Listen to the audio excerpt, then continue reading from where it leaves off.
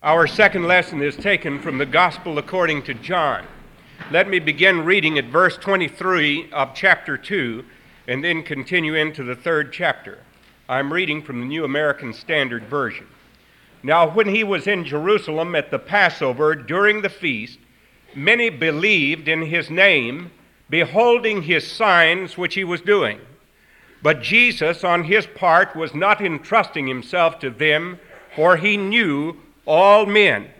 And because he did not need anyone to bear witness concerning man, for he himself knew what was in man.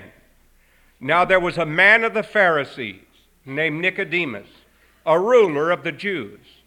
This man came to him by night and said to him, "Rabbi, we know that you have come from God as a teacher, for no one can do these signs that you do unless God is with him." Jesus answered and said to him, "Truly, truly, I say to you, unless one is born again, he cannot see the kingdom of God." Nicodemus said to him, "How can a man be born when he is old? He cannot enter a second time into his mother's womb and be born, can he?" Jesus answered, "Truly, truly, I say to you, unless one is born of water and of the Spirit, he cannot enter into the kingdom of God. That which is born of the flesh is flesh, and that which is born of the Spirit is spirit. Do not marvel that I said unto you, you must be born again. The wind blows where it wishes, and you hear the sound of it, but do not know where it comes from and where it is going. So it is with everyone who is born of the Spirit." Nicodemus answered and said to him, "How can these things be?" Jesus answered and said to him, "Are you the teacher of Israel, and do not understand these things? Truly, truly, I say to you, we speak that which we know and bear witness of that which we have seen, and you do not receive our witness. If I told you earthly things and you do not believe, how shall you believe if I tell you heavenly things? And no one hath ascended into heaven but he who descended from heaven, even the Son of Man. And as Moses lifted up the serpent in the wilderness, even so must the Son of Man be lifted up, that whoever believes may in him have eternal life. For God so loved the world that he gave his only begotten Son, that whoever believes in him should not perish, but have eternal life." May God bless to our understanding this reading from his word. Dr. Lloyd John Ogilvie is the minister of the largest Presbyterian church in all of the United States, which is the First Presbyterian Church in Hollywood, California. It's a close second to our Highland Park Presbyterian Church in Dallas. Dr. Lloyd John Ogilvie is a great preacher of the Word. He is an alive and dynamic person whose messages are of great inspiration. Not long ago, I picked up one of his books, and I came across something that seems to ring a bell with a lot of people with whom I come in contact. Let me read a statement. Quote, this is a prominent churchman speaking with Dr. Ogilvie. "If I hear one more inspiring talk about the power of God and the joys of the Christian life without someone telling me simply how I may receive this power and get started in this new life, I swear I'll stand up in the next meeting and scream." This was a fine religious churchman who did not know God. He said this to me at the end of a day of meetings at an excellent conference for men sponsored by a major denomination. It had been a long, challenging day. We had heard great preaching, participated in stimulating discussions, and my new friend was stirred and he was disturbed. He had been told about the Holy Spirit and what life could be when he empowered a human life, but he had heard enough. He had spiritual and intellectual indigestion. "Tell me how," was his plea. He needed someone to listen to his needs as a person and to tell him simply how to receive the Holy Spirit and how he could begin a life of fulfillment instead of frustration. Now, I think that what he is saying here, and Dr. Ogilvie goes on to explain, is very true of a great many people who are officers and members of prominent churches and who have distinguished academic credentials. It's possible to be a great theologian and not even a Christian at all. It's possible to be a minister and not to be converted. It's possible to make a great sermon and to stir the hearts and minds of people and really not belong to Jesus Christ. And that's why I've elected to take from the Gospel of John some of the great conversations that our Lord Jesus had. As I look back over my life, and I do not say this with any intent itself, praise or flattery, but it's just the providence of God that I happen to be present sometimes where some very interesting people held conversations. And I got to thinking the other night about those times, and you know I was always happiest when I didn't talk any, and I just listened. I remember being out in India one time years ago, and Henry Luce, the editor of Time and Life magazine, was present. The minister of Mr. Nehru's cabinet, the health minister, was a Christian. And we had been invited there Dr. Billy Graham had been invited there for dinner, and I was assisting him, and so I simply went. And I listened to Dr. Graham and Henry Luce and Mr. Nehru's minister speaking. And I was greatly impressed with the conversation that took place. And as I looked at Henry Luce, I could see the intense way in which he talked about faith in Jesus Christ, and especially his interest in the second coming of Jesus Christ and the questions that he asked about it. He had talked about the Sikhs, he talked about the diets and the problems that existed in India. But really, when he got onto faith in Christ, there seemed to be a glow in his eyes and a great interest in his face and a great hunger. And I watched. I can remember other times when I sat in the bedroom of the president in the White House in Washington. I didn't say anything. I just sat there and listened as he talked with some of his advisors. I was afraid to say anything. I didn't know if it was a secret and you weren't supposed to say anything about it. But it was fascinating to listen to these great people talk and to hear the things that they said. And to recall some of the things that took place is still fascinating to me now. I remember one night being in New York in a studio when I saw Billy Graham and Jack Parr behind stage talking, and one of the directors of the program had some liquor advertisement that was to come on, and Jack Parr got in a fuss with him about it and said, "Get that thing away from Billy Graham. He's fixing to come on the program. I don't want this all over the country." And I saw these little things take place. And the conversations fascinated me. And then there have been conversations that were not with any august or great or famous people, but with simple people who loved the Lord, who were carpenters or plumbers or ditch diggers or musicians or teachers or whatever you please, whose love for Jesus shone through and who illuminated my heart more. But if I could wipe out all of the conversations I ever heard, I'd gladly do so if I had to pay such a price as never having heard some of the conversations that exist in the Gospel of John. I'll probably never go back to the White House again. I'll never be back probably in India in a minister's, in the cabinet minister's home. These places won't come back, and that doesn't matter. But what is available to you and to me and to all of us is the conversations that Jesus Christ held. And the Apostle John is especially interested in relating to us these things for a purpose. The purpose is to share with you the whole purpose for which the Gospel of John was written.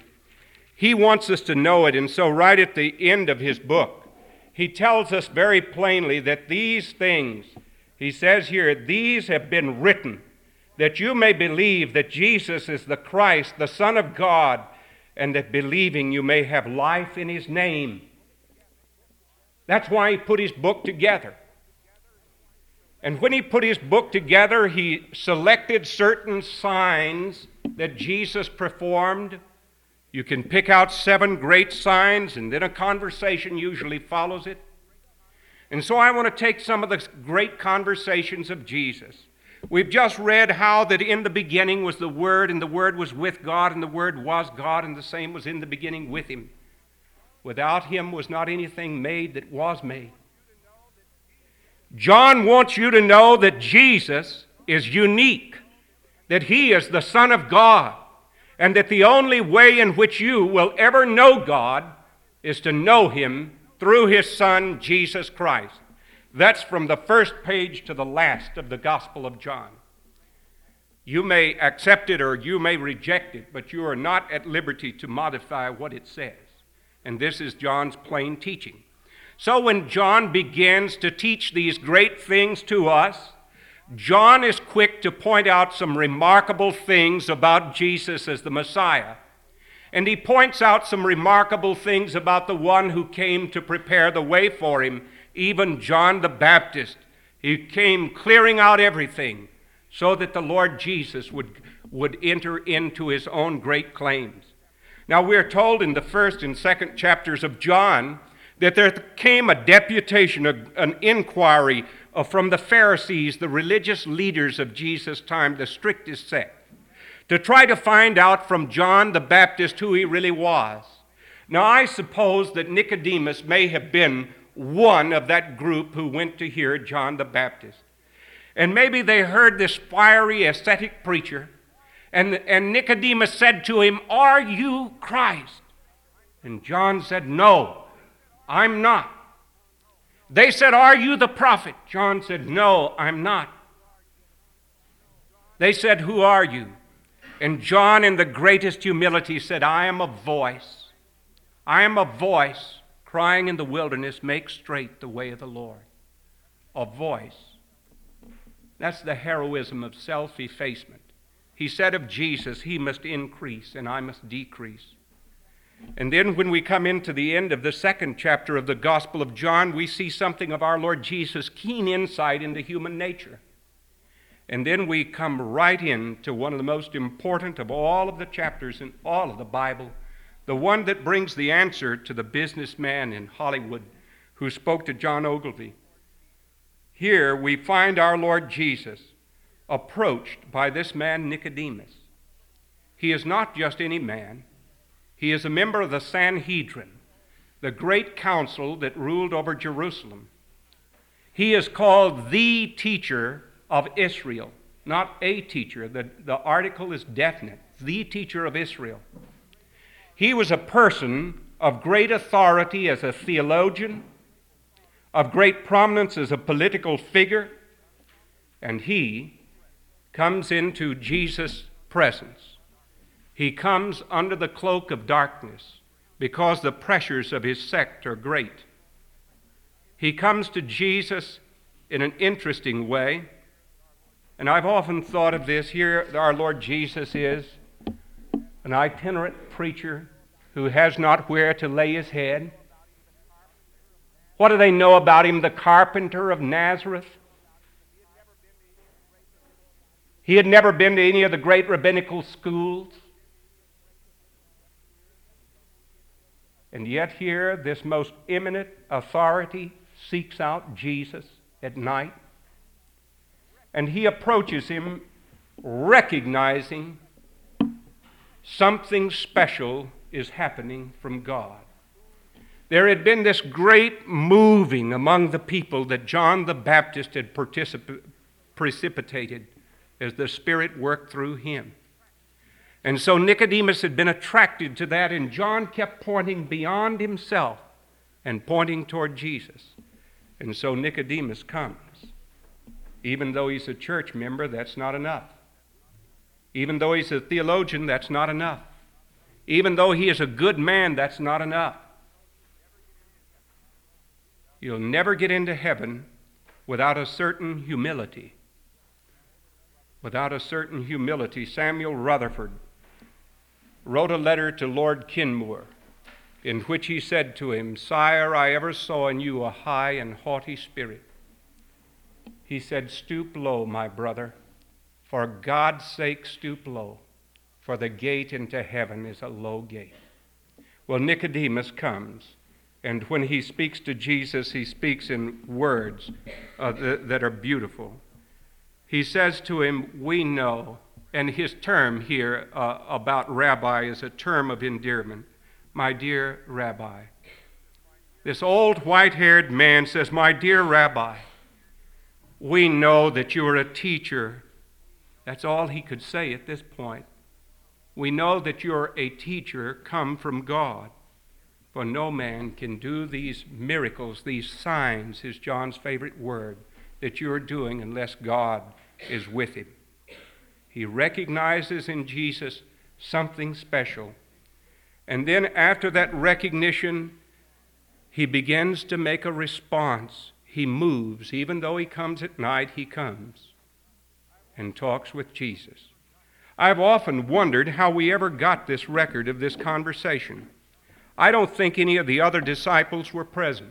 I don't think James or John or Andrew or Philip or Thomas or any of them were present.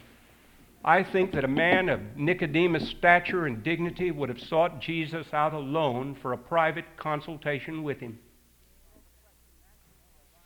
And so the question naturally arises, where did John, the writer of this record of the gospel, get his information? Did he get it from Nicodemus? Or did he get it from Jesus himself? Perhaps he got it from both of them. I rather think Jesus reported it to him because of what's stressed, and then because of what we'll see later in Nicodemus' life. I think Nicodemus must have filled in some things too, and the Holy Spirit supervised it all. Well, at any rate, the conversation begins. We know you're a teacher come from God, for no man can do these miracles, these signs that you're doing, unless God is with him. And then the old man is taken back when Jesus says to him, he knows that he wants to discuss the kingdom of God, that is, the reign of God over a man's life, that verse that we sing sometimes in church, seek ye first the kingdom of God and his righteousness, and all these things will be added unto you. Tell me, with God Almighty as your witness, could you say this morning, I am truly seeking first the kingdom of God? I want God's reign over my life above everything else. I'm willing to sell all that I have to go buy the pearl of great price. That's what Jesus says it takes.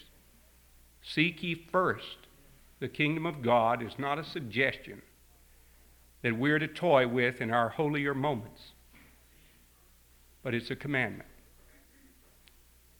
And this man is interested in the kingdom of God, Nicodemus is.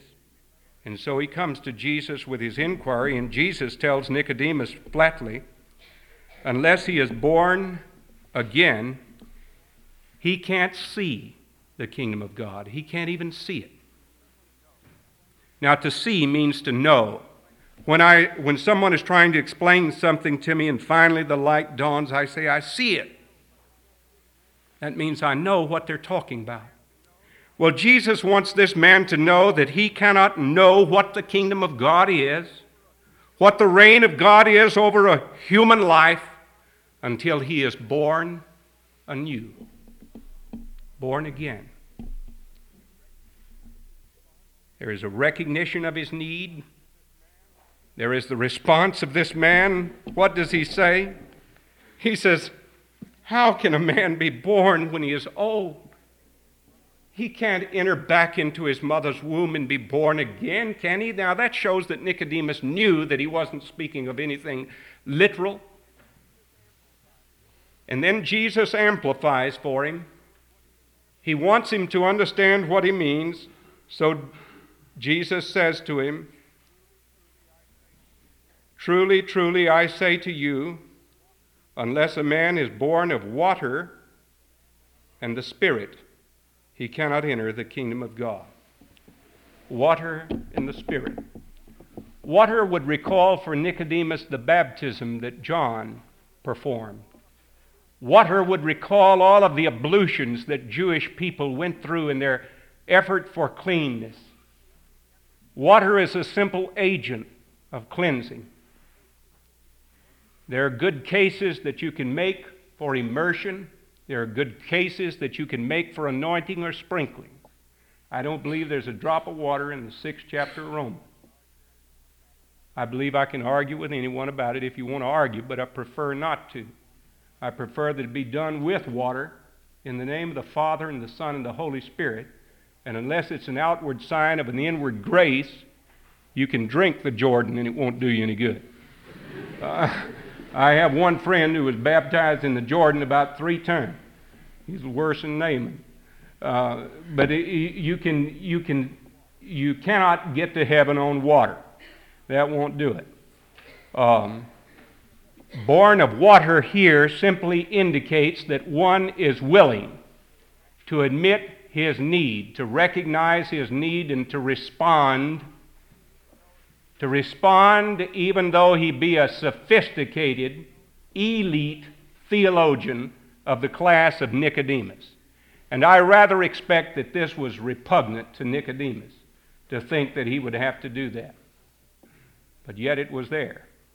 He needed to recognize his own need. We had some good Baptists out in Texas who believe in baptizing in water, and one of our great figures in Texas history came from Tennessee out there named Sam Houston. When he was baptized, he forgot to take his pocketbook out, and someone asked him if they wanted him to hold it, and he said, "No, I want my money baptized too." And our treasurer would appreciate that. So the water is there, but water is only an outward sign of something that's to take place inside of an inward need. The big emphasis is placed on water and the Spirit. Here the Spirit is the revealer of the truth of God to us and the energizer. The marvelous thing about the ministry of the Holy Spirit is not only what Jesus, the word Spirit and the word wind and the word breath are all three the same in the language that Jesus spoke. The Sirocco was a desert wind. Breath is what leaves a person. When I've seen them die, they breathe no more, and their breath has ceased, and they are gone. The breath of the Spirit of God, the wind of the Spirit of God. Well, Jesus says you can't tell where the wind is coming from and where the wind is going, and you cannot box the Holy Spirit. He'll work in and through those whom He pleases to work in. And this is what He wants Nicodemus to know, that he and his Pharisees might have gone out with their inquiry into John the Baptist's teaching and rejected John the Baptist, but that God Almighty is sovereign and that His Spirit works with, in, and how He so directs and chooses. Listen to the wind, He says to Nicodemus. Listen to the wind. You can't tell where it comes from, and you can't tell where it's going. And so it is with everyone who is born of the Spirit of God. Nicodemus asked, what a great many people ask, how can these things be? There is a mystery. There is a mystery here. Always there is a mystery in conversion. Last Wednesday in chapel, we had a young man who stood right here where I'm standing, from England, Alan Perry, who had been addicted to heroin, who had collapsed the veins in his arms by the constant use of heroin, and finally had to resort to inserting needles in his fingertips until gangrene infected one hand and he had the stump of a finger here where one was amputated. By the grace of God, for over 14 months, he has been free from heroin. The man who presented him to us concluded his introduction by saying that he was not introducing to us an ex-addict, but he said, I'm introducing to you a new creation in Christ Jesus.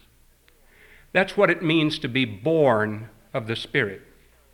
And that's not just for heroin addicts and robbers, but it's for theologians and learned people in the church like Nicodemus too, who think that they're so respectable that they don't need to join that motley crowd who would have been baptized by John. But Jesus wishes him to know that he must. And so there is a response. And the response leads him to receive.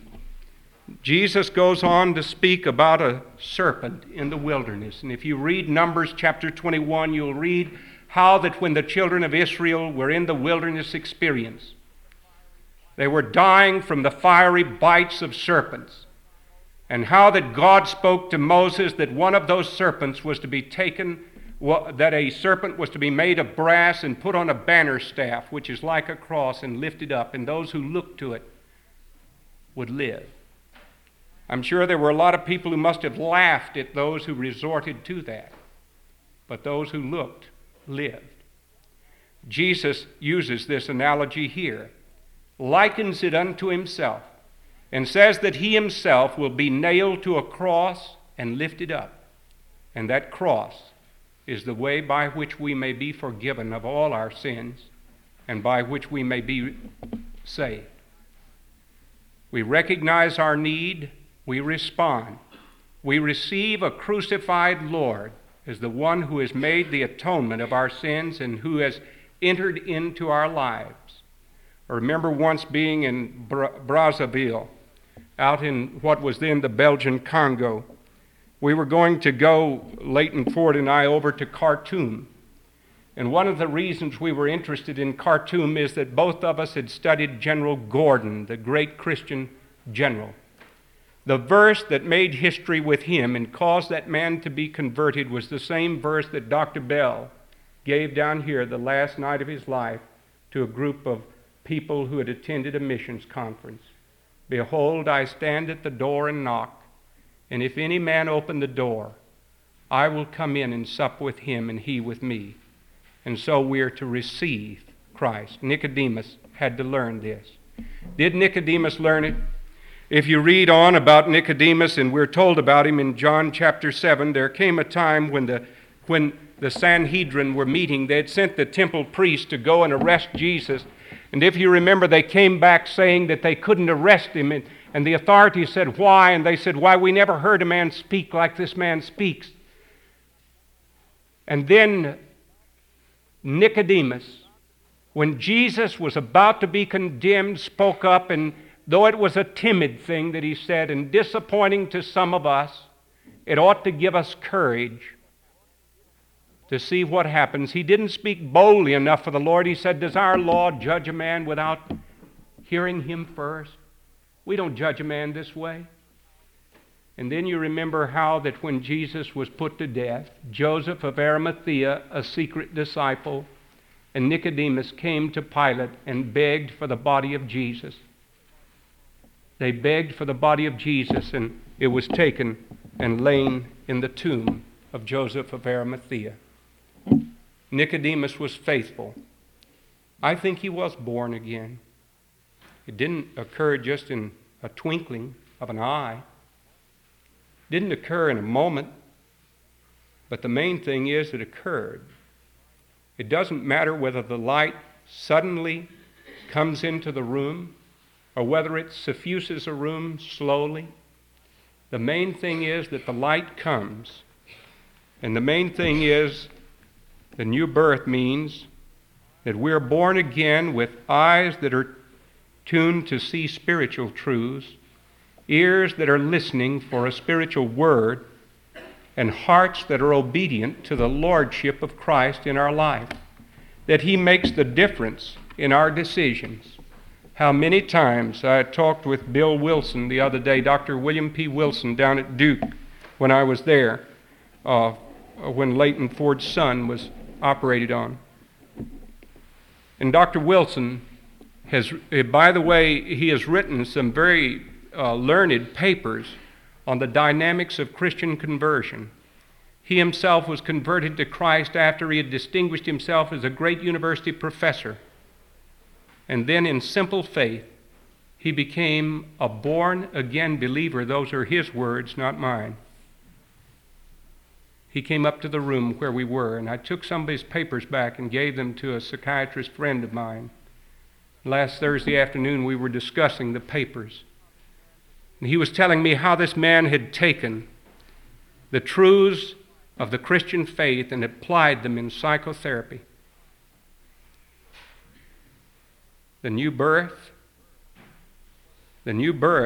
is what is needed.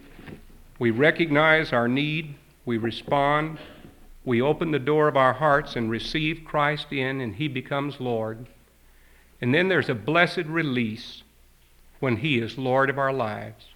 Really, and truly Lord of our lives. What a difference it makes when we're responsible to Him.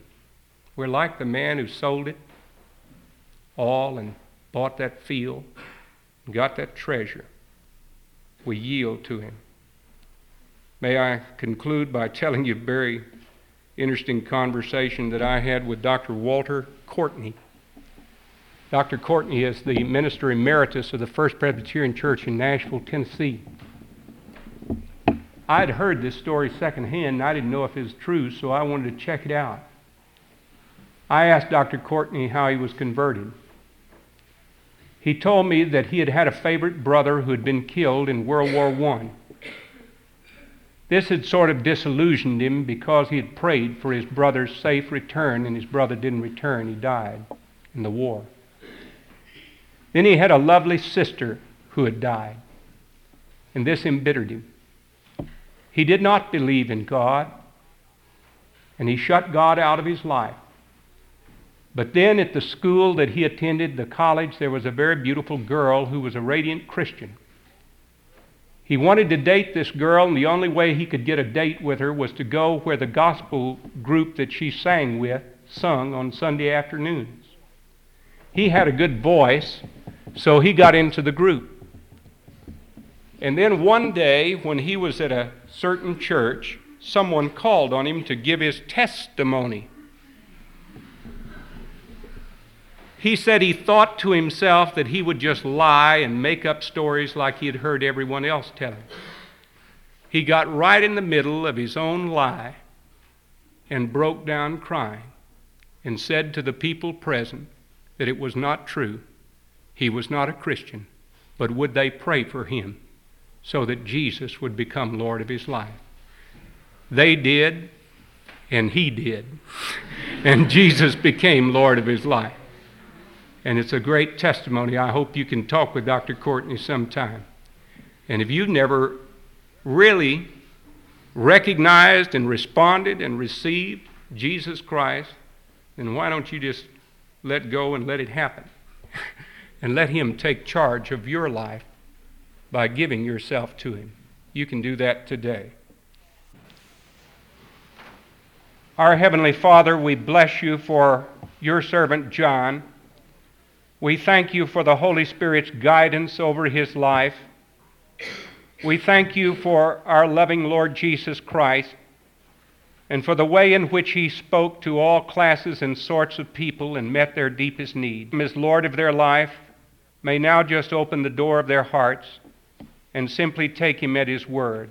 We thank You that He said, "Him that cometh unto me I will in no wise cast out," and that we can trust that promise and we can accept Him on the basis of His word, feeling or no feeling. We pray, Father, that You will lead us to make some outward testimony of our faithfulness to Him and to show to others that our lives truly belong to Him. We thank You for the work of the Holy Spirit and pray that He may guide us from this place of worship and so govern all our lives that they may be brought into greater conformity with Your will and bring great glory to Your name.